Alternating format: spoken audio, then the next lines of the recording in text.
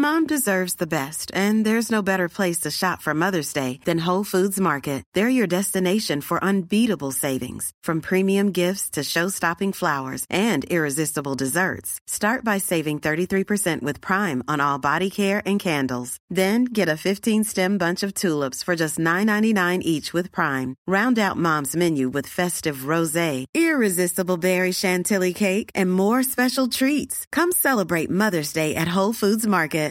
Here's a cool fact. A crocodile can't stick out its tongue. Another cool fact, you can get short-term health insurance for a month or just under a year in some states. United Healthcare short-term insurance plans are designed for people who are between jobs, coming off their parents' plan, or turning a side hustle into a full-time gig. Underwritten by Golden Rule Insurance Company, they offer flexible, budget-friendly coverage with access to a nationwide network of doctors and hospitals. Get more cool facts about United Healthcare short-term plans at uh1.com. This week's episode of Harry Potter and the Sacred Text is brought to you by Prose. Casper, I just got a wonderful haircut. It looks so good. Thank you. I feel great with it, but I cut off over a foot of hair, and that means my long hair was sort of pulling my curls in one way, and now that I have short hair, I need a totally different hair care routine. Luckily, Prose is made for people, not hair and skin types. Personalization is rooted in everything they do, from their in-depth consultation to their made-to-order model. And so I used the review and refine feature, and I was like, yes, I still want vegan hair care products. Yes, I still want to smell like a lavender field, but my hair is no longer long. It is short to medium length. Please send me a different formula of shampoo and conditioner. Prose is so confident that you'll bring out your best hair and skin that they're offering an exclusive trial offer of 50% off your first subscription order at prose.com/Harry Potter. So you get your free consultation and then 50% off at prose.com/Harry Potter. That's PROSE.com/Harry Potter.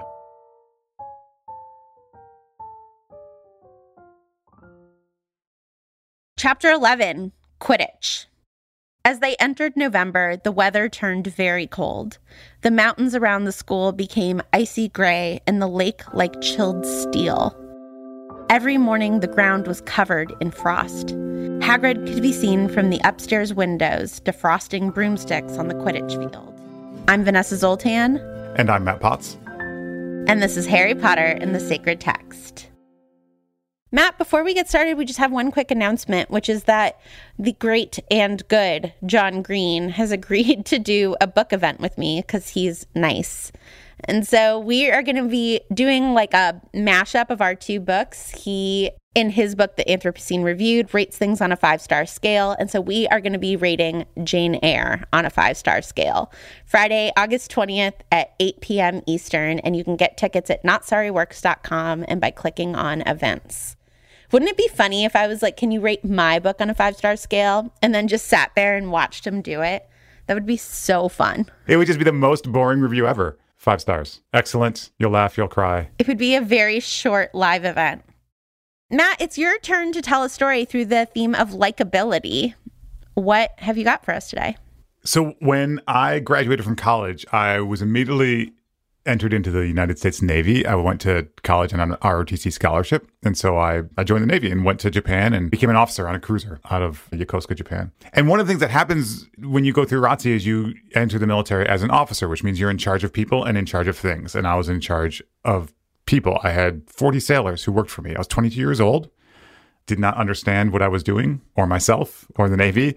And yet I had 40 sailors for whom I was responsible. And it was my job to direct them and guide them and train them and discipline them, all things I was not qualified to do. And so, I had friends and colleagues and some senior folks in my division who would kind of help me learn the ropes of leadership and so forth. And they really wanted me to be tougher. They wanted me to be tougher on my sailors. And so we had one sailor who kept falling asleep on watch, which is not something you're supposed to do. When you're on watch, that means you're the person in charge of some equipment or watching something, basically. The ship runs all night, even when people are sleeping. So you need to pay attention to things. And if you have fallen asleep, you're probably not paying good attention. And this one sailor kept falling asleep on watch. And my chief and one of my fellow officers, one of my friends, they were like, you got to get mad at him. You got to yell at him. You have to stop worrying about how much he likes you. And you have to just put the fear of God into him a little bit because you have the authority. You're the officer. You can punish him. You can make his life more difficult. These are serious mistakes he's making. You need to get mad at him.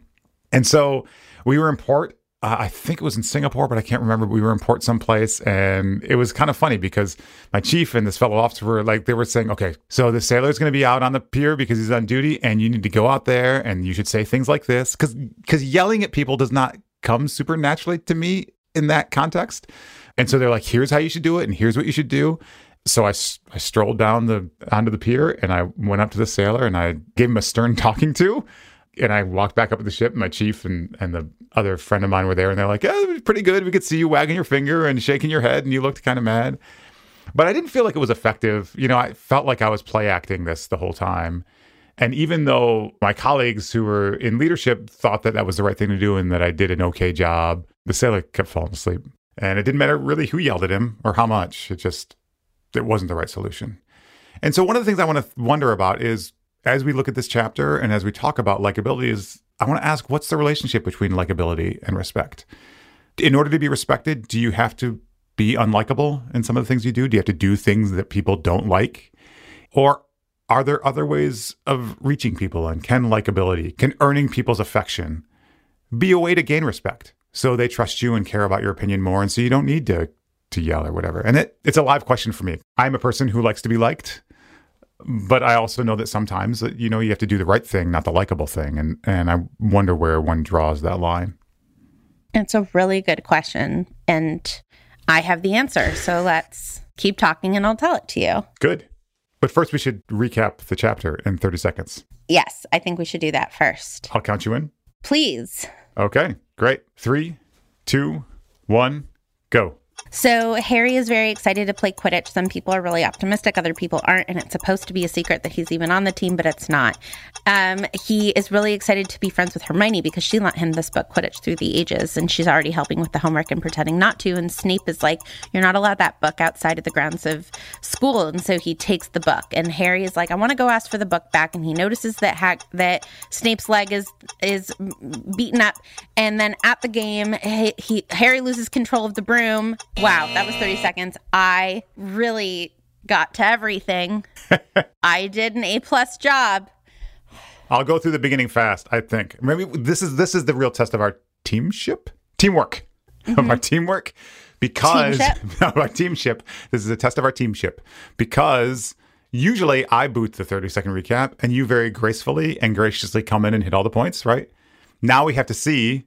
With apologies, you kind of booted the recap this time. Yeah, no apologies. Am I skilled enough to actually do that? Because I think I'm still going to panic and also not get to everything. So will we be a team where I can come in and pick up the loose ends? We'll see. It'll be a great test for us. I feel like being a team is about intention. Like, even if you mess it up, you're going to be trying to make me look better. Yeah, I guess. But that's teamship, not teamwork. Okay. Wanting to be a team is the teamship. When it actually works, that's teamwork. Okay, on your mark, go team. Get set, go. So Harry is learning Quidditch, and he's practicing a lot, and it's hard. And then he's in the courtyard with Hermione and Ron, and Snape comes by, and he's limping, and he takes the book, and then he says, I want the book back. So he goes back to get the book, and Filch is in there, and Snape's wounded, and he says, get out, Potter. And then they go to breakfast, and then Seamus isn't helpful. And then they go to the game, and he gets knocked off by Marcus Flint, and then he actually almost gets really knocked off by Snape. But is it Snape? Oh, maybe it's Quirrell, because Hermione knocks off Quirrell, and they say it's Snape, and Hagrid says, rubbish, it can't be Snape. Also, Harry catches the snitch. Oh, Harry catches the snitch. In his mouth. Yes. So consequential later on. I think this is a good moment to dive into the conversation about likability, because I understand why Harry is a divisive person as far as likability. He seems like the kind of person who you would super like if he was on your team, and in a very valid way, dislike if he wasn't on your team. There's something about him that's just so lucky that he happens to fly right by McGonagall's window, so she happens to see that he's talented and then get a Nimbus 2000, and then happens to fall on top of the snitch. someone being this lucky is annoying. But because he's on our team, I'm like, yeah, he's so scrappy. He keeps doing it. I mean, there's got to be a first-year Hufflepuff who's been playing Quidditch with her siblings since she was a child, who's just like, I am better than Harry. I would have seen that snitch and not fallen off my broom almost and like not caught it like a caveman in my mouth. Yeah, I could see that. I hadn't thought of that before because I just thought that everyone liked Harry until later in the series, right? When rumors start. But you're right. I bet like, especially in the other houses, ironically, like it makes Snape's cruelty almost like understandable if Snape were a 11-year-old child. Sort of like, what makes you so special? How come everyone gives everything to you? It's a privilege enough to be at the school and to be studying here. We don't need to give you all these special favors in addition. But all these other lucky things fall into Harry's lap. But I think that speaks to likability from a distance. When you like or dislike someone who you don't really know, who you're sort of watching across campus, that is really a projection of you, right? My best friend, Kim, is shy, and I can't tell you how many people have told me that she's snobby.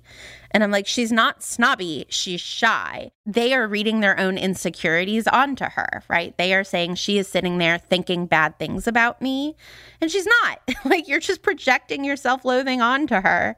And I think that that's often true. So Harry is this like cipher of fame. And if you know him, you know if you're sitting at the table with him in the Great Hall in the morning, you know he's so nervous he can't eat. And that he's like reading and rereading this book about Quidditch just to prepare himself. But if you don't know him, it just like looks like he showed up, got a broom, and catches a snitch in his mouth. Yeah, and I think there's that line right at the beginning of the chapter, which says that Harry didn't know which was worse. People telling him he'd be brilliant or people telling him they'd be running around beneath him. And what's consistent across those things is that it's uninformed, right? That people are making judgments about him without actually knowing him. It's one thing to be judged as unlikable when you know someone really well. Totally. Right? And then you deal with that problem. But just to have these opinions formed without any information or with any familiarity with him, that's the thing that's unsettling him, in addition to everything else that's unsettling him. It's so interesting because I find that so true in my own life. When I find out that someone who doesn't know me doesn't like me, it hurts me so much. And I don't know why. I don't know that person. And I know that they don't know me. So like, who cares what they think? But if someone I know doesn't like me and I know why they don't like me and I'm not ashamed of how I acted, I'm like, that's fine. Especially with former students, right? I like busted a party that this kid threw during finals and he was clearly disrupting other kids' sleep and he didn't like me and I'm like, I don't care. Like, I know you don't like that about me and like, I think I did the right thing and I was very respectful about doing it. And I feel like being disliked by people who know you for reasons that you understand is so much easier. Before you gave that example about breaking up a party in a dorm, which is kind of resonant of the story I gave earlier, right? Yeah. There's something about when you're in charge of somebody or you have responsibility for someone that brings in the second element of like respect or authority. Because I'm in charge, like sometimes I'm going to do some things that you don't like and we both understand that. And so it's okay. Because I was going to actually say the opposite. Like, I think when you started your sentence saying when people don't know you and don't like you, that bothers you. But when they do know you and don't like you, it doesn't bother you. I feel like for me, it's the reverse. Like when people don't know me and don't like me, then I'm like, well, whatever. They don't know me. Like, I don't know them. Who cares, right? But if someone knows me and they don't like me, I'm like, well, why don't they like me? What's wrong with me? And I'm assuming like peers. I'm assuming like colleagues or peers or whatever. Like, well, what did I do? Should I do something to let them know that I'm not unlikable? It goes to a different place for me, at least out of the context of like me having some authority over that person. That's so interesting because my answer to you, and maybe this is the difference between you and I, and you're just more mature. My answer to you would be like, well, then those people don't know you because I'm like, to know you is obviously to like you. I guess that is what I think. I think to know someone is to care at least a little bit about them. There are people who I don't like they're not to my taste. I find them agitating. And because I find them agitating, I don't really get to know them, or I get to know them anyway, and I come to care about them, even though they sort of rub me the wrong way. I guess I just really think with very few exceptions, to really know someone, if they're being a little vulnerable with you, is to vaguely at least like them. And I think that we can see that to some extent with Hermione. The boys have definitely started to care about Hermione, and now they're finding things to like about her. The fact that she's so bookish actually proves to be something to their advantage. They're like, oh, I'm so glad that we're friends with Hermione. Like, everything that they found annoying about her is now an asset to them now that she has come into their community of care. And I guess I just think that it's with very few exceptions that someone comes into your community of care and you keep disliking them.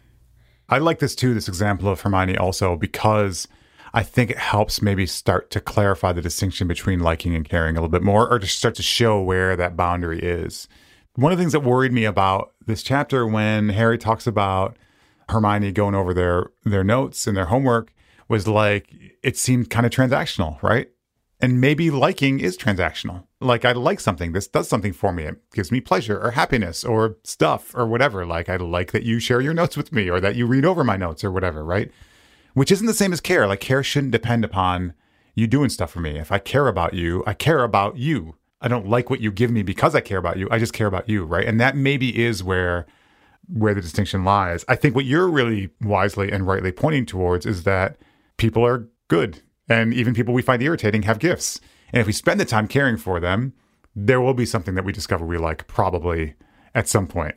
On balance, you may not like, right? There may be more irritating or aggravating things just because of personal taste or whatever that makes the person on balance unlikable. But you will find things to like because humans are creatures with gifts to share if you offer care. They care about Hermione because of what happened last chapter. They like that she helps them with their homework, right? And that is different. Mindy Kaling has this great story about when she went to middle school, she was having a hard time making friends. And so she brought M&Ms to school and essentially started bribing people with M&Ms to be nice to her. And a middle school teacher was like, Mindy, you are enough. You don't need M&Ms in order to get people to like you. And she was like, but they sure help. And I don't totally disagree with 12-year-old Mindy. I think that these things are iterative. Like, someone takes some of your M&Ms and then chats with you for a minute and you're like, oh yeah, the peanut ones are better. And then you bond over peanut. Like, I want 12-year-old Mindy Kaling to believe that she is enough. And I want Hermione to believe that she is enough and that she doesn't need to look over the boys' homework. And I also think that sometimes some transactions right at the beginning of a relationship help create that intimacy. I think that if it goes on too long, it's just transactional, right? Like, if someone is only nice to you for the M&Ms or for the homework help, then there's a point at which you have to cut that off. But I don't know. I'm like, yeah, bring M&Ms. Yeah, I mean, not to throw another term into our word cloud, right? But when you begin a relationship, a friendship, or any kind of relationship, most relationships that you begin with another person, they're initiated by some kind of likability. I like this about that person. At some point, you have to move over into something else where it's not transactional in order for you to really start loving and caring for the other person. There's a transactional likability hook that grabs you into the other person, right? And that is the thing that makes you pay attention to them for long enough that if that thing goes away, it doesn't matter anymore because you're not in it for what you like. You're in it for the person, in it for them, right? And so there's a way in which, maybe Mindy Kaling's M&Ms are just a different version of I'm good at Quidditch, or Fred and George are funny and outlandish. And those are the things that attract us to those characters, attract us to them. But if it's the only thing that we enjoy in them, then that becomes just a transactional liking situation. At some point, it shifts over into, even if you lose those gifts, even if tomorrow Hermione becomes a squib or Harry falls off the broom and can't play Quidditch again, are we at the stage where we still care about them, even though the thing we liked is gone? A lot can happen in the next 3 years. Like a chatbot may be your new best friend. But what won't change? Needing health insurance. United Healthcare Tri-Term Medical Plans are available for these changing times. Underwritten by Golden Rule Insurance Company, they offer budget-friendly, flexible coverage for people who are in between jobs or missed open enrollment. The plans last nearly 3 years in some states, with access to a nationwide network of doctors and hospitals. So for whatever tomorrow brings, United Healthcare Tri-Term Medical Plans may be for you. Learn more at uh1.com. Quality sleep is essential. That's why the Sleep Number Smart Bed is designed for your ever-evolving sleep needs. Need a bed that's firmer or softer on either side? helps you sleep at a comfortable temperature? Sleep Number Smart Beds let you individualize your comfort so you sleep better together. J.D. Power ranks Sleep Number number 1 in customer satisfaction with mattresses purchased in-store. And now, save 50% on the Sleep Number Limited Edition Smart Bed for a limited time. For J.D. Power 2023 award information, visit jdpower.com/awards. Only at a Sleep Number store or sleepnumber.com. This week's episode of Harry Potter and the Sacred Text is brought to you by Prose. Casper, I just got a wonderful, wonderful haircut. It looks so good. Thank you. I feel great with it, but I cut off over a foot of hair, and that means my long hair was sort of pulling my curls in one way, and now that I have short hair, I need a totally different hair care routine. Luckily, Prose is made for people, not hair and skin types. Personalization is rooted in everything they do, from their in-depth consultation to their made-to-order model. And so I used the review and refine feature, and I was like, yes, I still want vegan hair care products. Yes, I still want to smell like a lavender field, but my hair is no longer long. It is short to medium length. Please send me a different formula of shampoo and conditioner. Prose is so confident that you'll bring out your best hair and skin that they're offering an exclusive trial offer of 50% off your first subscription order at prose.com/Harry Potter. So you get your free consultation and then 50% off at prose.com/Harry Potter. That's PROSE.com/Harry Potter.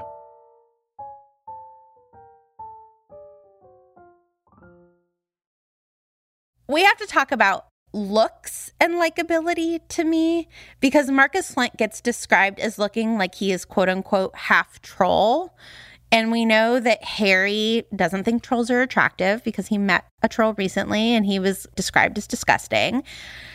And Marcus Flint, it turns out, is a jerk, but Harry's first impression is that he doesn't like Marcus Flint because he looks like a troll. And I'm wondering what you think that says about like attractiveness and likability. Well, I mean, I think that's pretty straightforward. One of the problems that we see in these books is that physical appearance corresponds to moral standing. And so Snape has greasy hair, right? And Umbridge looks like a toad.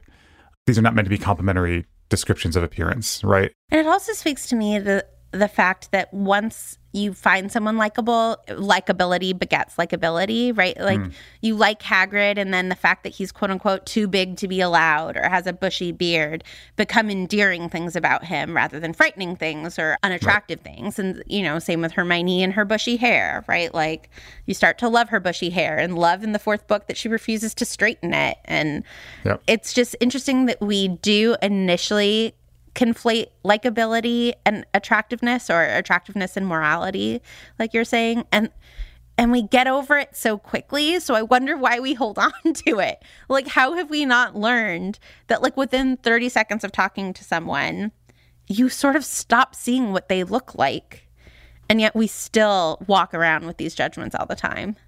Vanessa, I think that points back to the thing we were saying before about, like, at what point does the hook of likability move over into the attention of care? As you've been saying through our entire conversation, as soon as you give attention to a person, then you start to care about the person for who they are, not for whatever attracts you to them, right? And that's, again, where likability kind of shifts over into care. And so I don't think we need to ask, like, why do we keep doing it as if we could avoid doing it? That's just what it means to be in relationship to other people. I think that maybe a different question would be to ask, okay, how do we make sure that that's not the only thing? That we give 30 seconds to someone, even if we don't have that initial attraction for whatever reason, in the confidence that we will arrive at something like care if we're willing to offer that attention.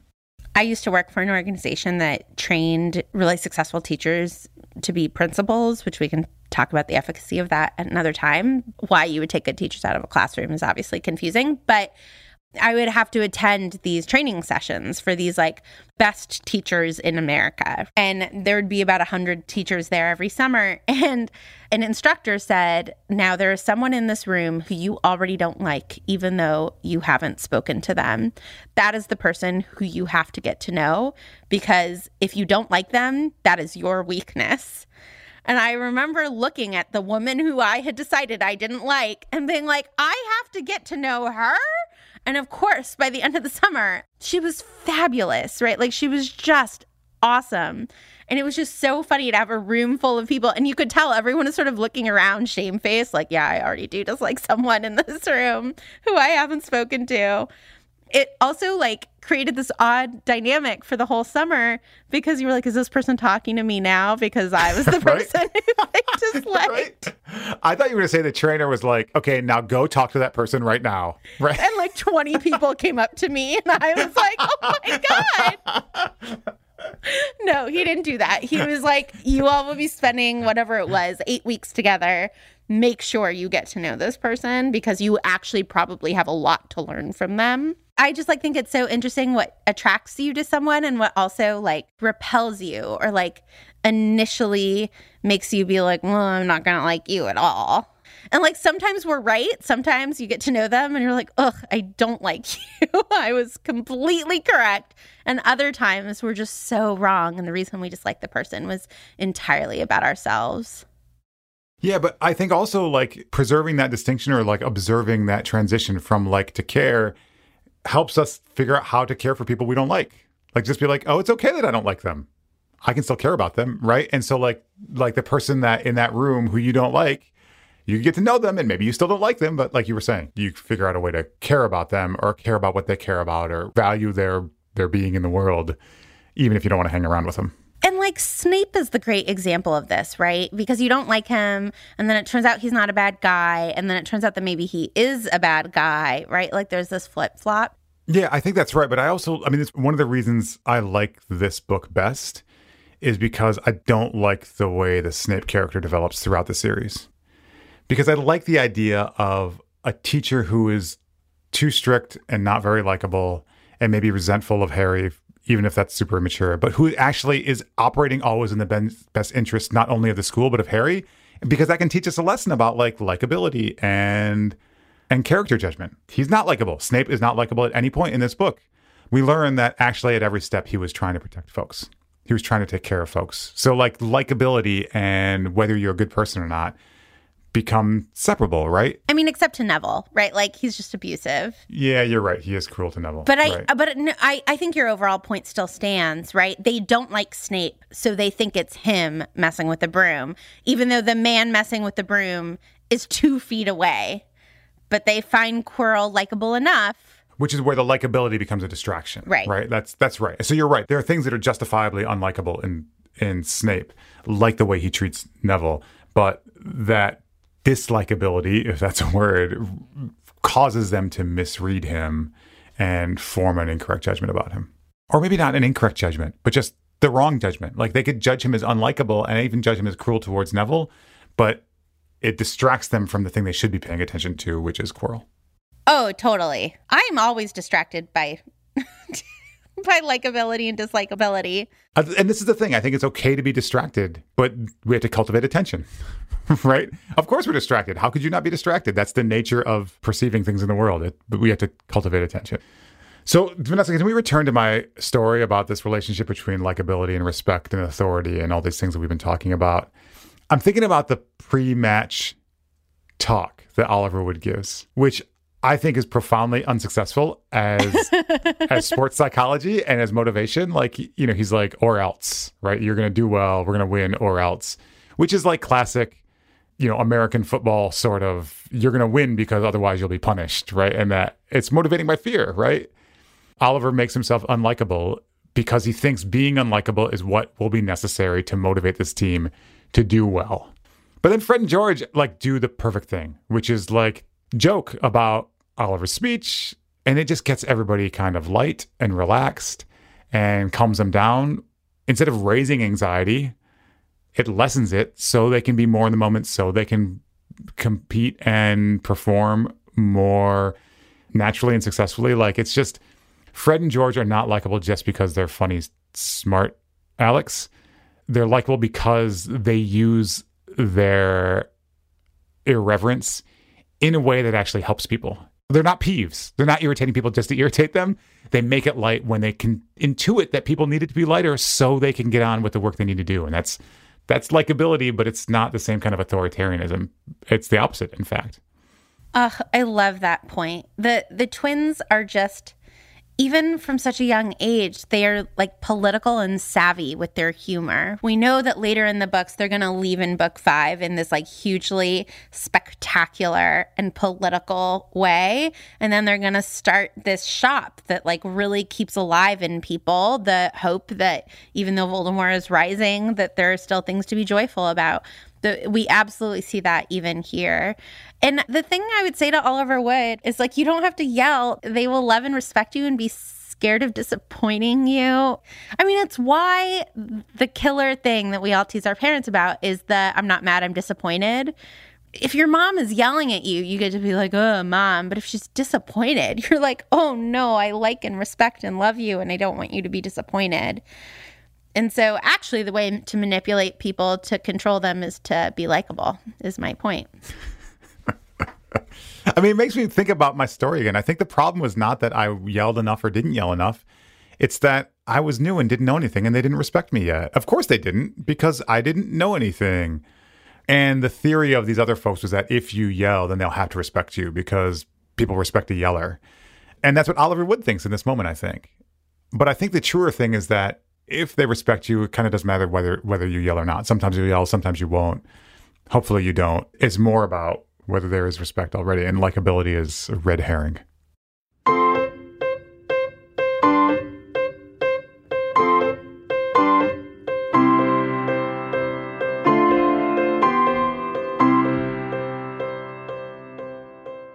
So, Matt, we're now going to do Florilegium, which is a Christian practice. Stephanie Paulsell taught us this practice, and the way that we do it is that you and I will each pick a sentence from the text that sparkled up at us. We will describe where it was in the text and then why we picked it, and then we'll put the two quotes in conversation with each other and see how it changes our perception of the text. So, Matt, which quote did you pick? My sentence comes from the very beginning of the chapter when Harry, Ron, and Hermione get caught with the blue flame in the courtyard by Snape. 3 of them were out in the freezing courtyard during break, and she had conjured them up a bright blue fire, which could be carried around in a jam jar. There was something very vivid about this, like the description of it, but also about like the use of the phrase jam jar made the magic, which is astonishing. Like, who can conjure a blue flame? It just seemed intimate and warm and inviting, and it just opened up that moment for me. The 3 of them, new friends, gathered around like this piece of impossible magic, which they can hold in a jam jar. There's just like this juxtaposition between the humble and the sublime, which is really fascinating. Well, I picked a very different vibe sentence, which is Snape saying, how are you supposed to keep your eyes on all 3 heads at once? And I think that the reason that I like it is, one, we're hearing Snape sort of like state a displeasure with Dumbledore. He's like, this is a bad plan. This dog is unwieldy and shouldn't be in the castle. It just seems to me like this is a moment where Snape is correct. Like, this is ridiculous that teachers are having to like risk injuring themselves and that this dangerous animal is inside the school. And I also think that we think of Snape as like hyper competent. And so there's something interesting and like new about seeing him brought low. Snape is like going to be written as this almost superhuman guy, but like he's brought low by this dog in a way that's interesting to me. Well, let's put these 2 sentences together. I'll read mine first and then yours. How are you supposed to keep your eyes on all 3 heads at once? The 3 of them were out in the freezing courtyard during break, and she had conjured for them a bright blue fire, which could be carried around in a jam jar. That's amazing together. That is amazing together. That's amazing together. It's so good. I mean, right? It's like Snape feels this way about this dog, but he also feels this way about the trio of like, how am I supposed to keep my eyes on all three of them at once? But also, like, they, it's not Harry who saves the world. It's a collection. It's the group of them, these three, but also a larger group, right? And so, like, part of what gives the strength to this protectiveness is that it's many-headed. It's formidable because it's multiple. Yeah.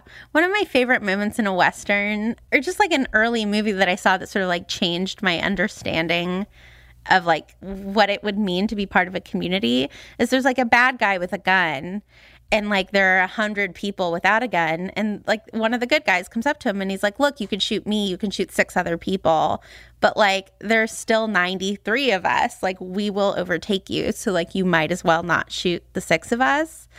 But just like this assumption of like, look, like there are a lot of us. And I feel like that is the victory of Harry versus Voldemort, right? Like as soon as you cut off Nagini's head, like that's it, he's done.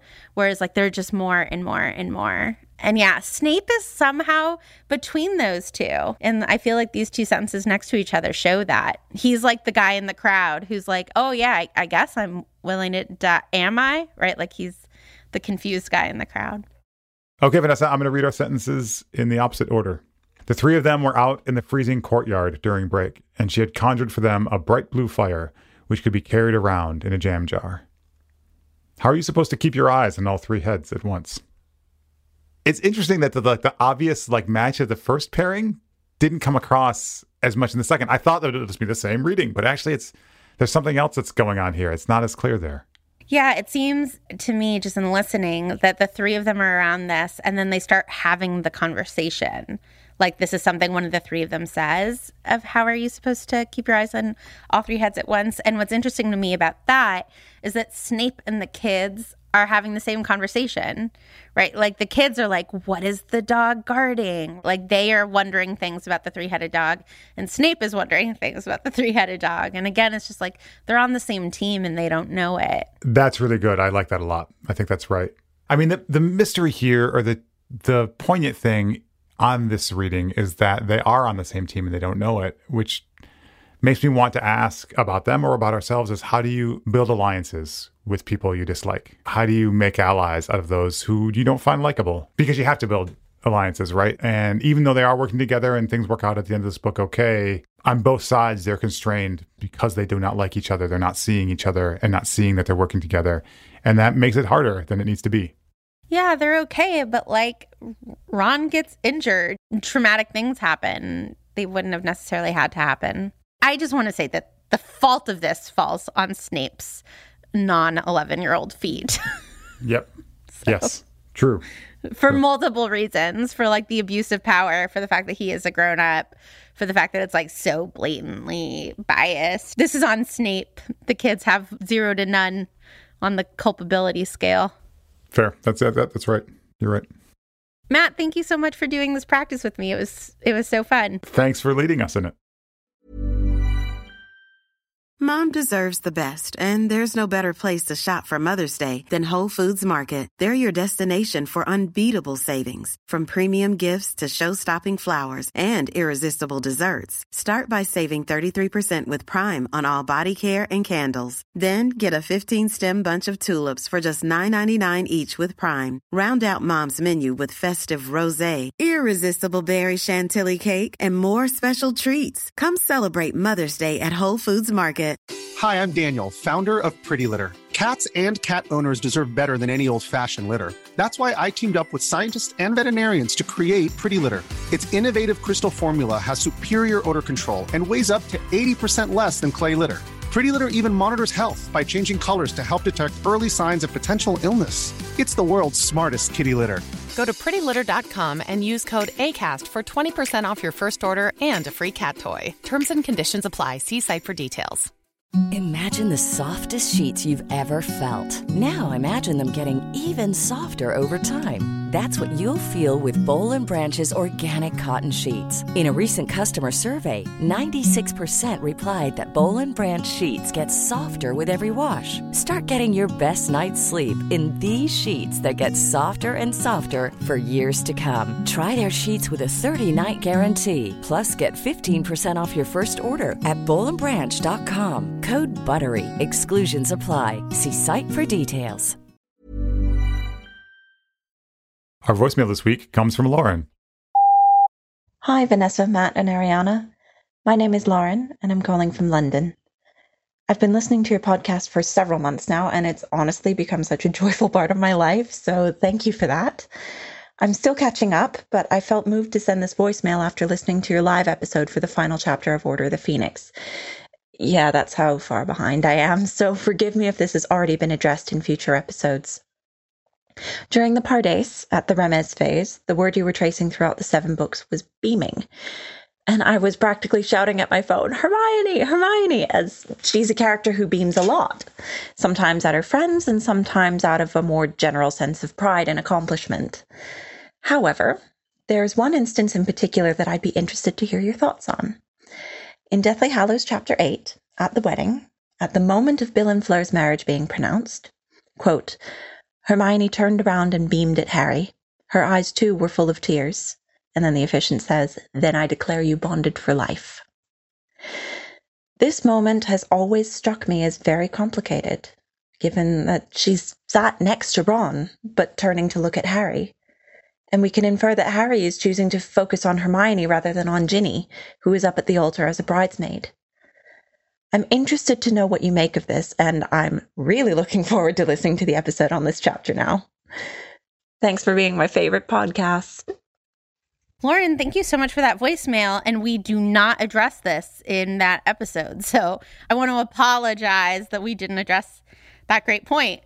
I mean, part of it to me is about the fact that when you're quote-unquote just friends with someone, especially at the beginning of romantic stuff, like the friendship is definitely more likely to last forever than like the beginning of a relationship. And so they look at each other and are like, yeah, we're going to last forever.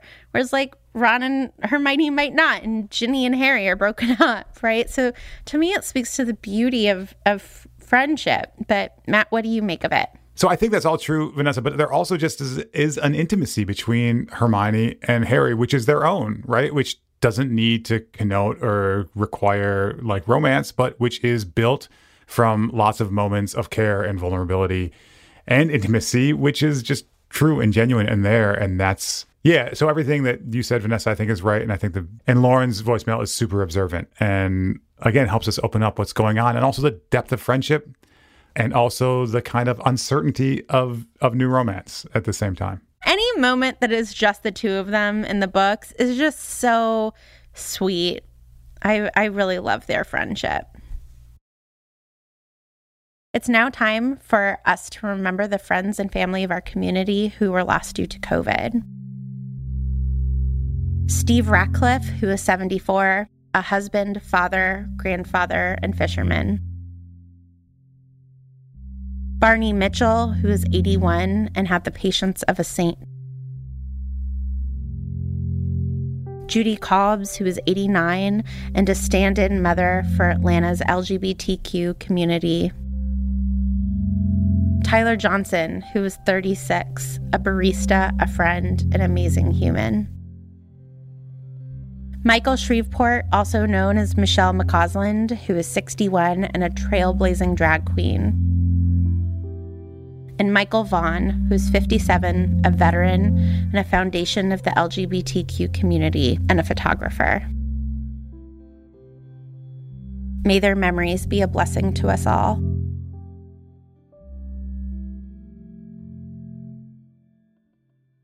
Matt, who would you like to bless this week? Vanessa, I would like to bless Neville this week because there's this moment when Neville is crying into Hagrid's coat. And I think in the text, these moments are played a little bit for comedy, or even if not for comedy, we're meant to read Neville as weak or bumbling or too childish for Hogwarts or something. And we just don't know him well enough. As we've been speaking about in our conversation, like we haven't paid enough attention to him because actually, as we get to know Neville better, we know like the sort of trauma that he's lived through. He knows as well as anyone, except maybe Harry, the power of dark magic. And that moment of fear is one that once we learn more about him, makes him more endearing rather than appear to be weak or unsuited for Hogwarts, right? And so I want to bless him just because I don't know him well enough yet the first time I read this book, and I'm glad I get to know him better later. Yeah, of course he's traumatized by this. He's been thrown off a pier and out of a window. Right? Like, Jesus. I want to bless Hagrid as like sort of, it's a completely selfish blessing because I want it as a reminder to myself. I'm going to bless Hagrid for the fact that he is watching the Quidditch game from the hut and is having a fine time. Like, he's watching it on his own and can see everything. And then he's like, but there's nothing like being in a crowd. And he like gets up and goes. And as an introvert who's like trying to get momentum to leave the house again after COVID, I think that this is a great reminder for me that things are better in a crowd and like being around other people is good. And so I want to bless Hagrid for being that reminder who he can totally watch his Quidditch game at home, but he's like, nope, it's going to be better in a crowd. And so he goes. Matt, next week we're reading chapter 12, The Mirror of Erised. What do you think our theme should be? You know, there are a couple of themes that are still lingering from this conversation, but one thing I've been thinking about a lot for the last couple of days, for whatever reason, is wisdom. And I think I want to reflect more on wisdom. So we're going to leave these other terms aside until they arise again later. And let's talk about the Mirror of Erised and wisdom next week. Oh my God, I have so many stories about moments where I was wise. I'm so excited. You've been listening to Harry Potter and the Sacred Text. You can follow us on Twitter, Instagram, and Facebook, and you can find listeners who are discussing episodes in the Facebook Common Room. You can also join our local groups and come join the community of people who are supporting us on Patreon. 2,000 people strong. You can leave us a review on iTunes. Please compliment Matt. He's the best. And send us a voicemail with a blessing. We are Not Sorry Production. Our executive producer is Ariana Nettleman. We're edited by Juliana Bradley, and our engineer is Erica Wong. Our music is by Ivan Paisau and Nick Bull, and we are distributed by Acast. Thanks this week go to Lauren, who sent in her wonderful voicemail about beaming, to Molly Baxter, to Julia Argy, Nikki Zoltan, Casper ter Kyle, Stephanie Paulsell, and all those in our community who send in the names of their loved ones lost to COVID.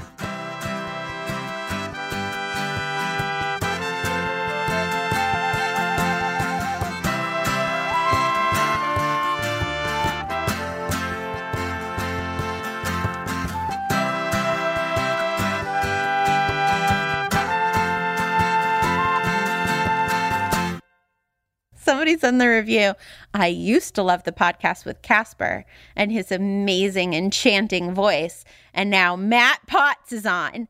5 stars for Casper, 1 star with Matt Potts. That was the title. It was 5 stars for Casper, 1 for Matt Potts. The magic is gone from Harry Potter. That was the that was the review. Because of me. From all of Harry Potter.